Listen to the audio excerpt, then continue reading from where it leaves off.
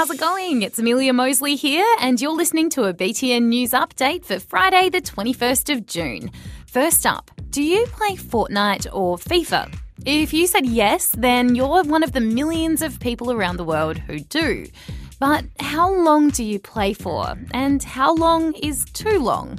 It's a topic that's been popping up a lot lately after the World Health Organization added video game addiction to its disease list. Recently, Prince Harry of British royal family fame said he thought Fortnite was addictive and should be banned. Now, reps from both of the games have had to face up to some pretty tough questions at a meeting with UK ministers. EA was asked a lot of questions about how long users should spend playing games like FIFA and Fortnite and whether they had carried out any scientific research into the effects that playing for really long periods of time can have on people. The answer to that question was basically no. But EA's representatives said that while their games are designed to be engaging and fun to play, they want players to take a healthy and balanced approach to gaming, just like anything else in life. And if you're wondering what classifies as video game addiction, the WHO says it's when gaming starts significantly impacting how someone lives their life, like if they're skipping school or work to play or not sleeping. We all know whales migrate, right? But they don't usually fly to their new destination. 2 beluga whales have just gone on the adventure of a lifetime. They've been flown on an 11-hour journey in a tank filled with water on a big old plane from China all the way to Iceland.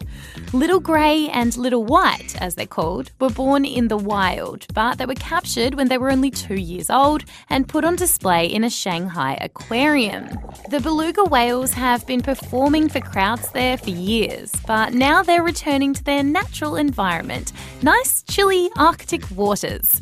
The whales have lived in captivity for so long that they might struggle to survive out in the wild west of the ocean, so they'll be living in the world's first open water beluga sanctuary. Belugas are thought to suffer in captivity, so a lot of animal rights advocates are pretty happy about the decision to give Little Grey and Little White a new home in Iceland. Seaside sanctuaries offer more enriched space, far more diving depth that they've been used to, and they're also able to do what they want to do when they want to do it.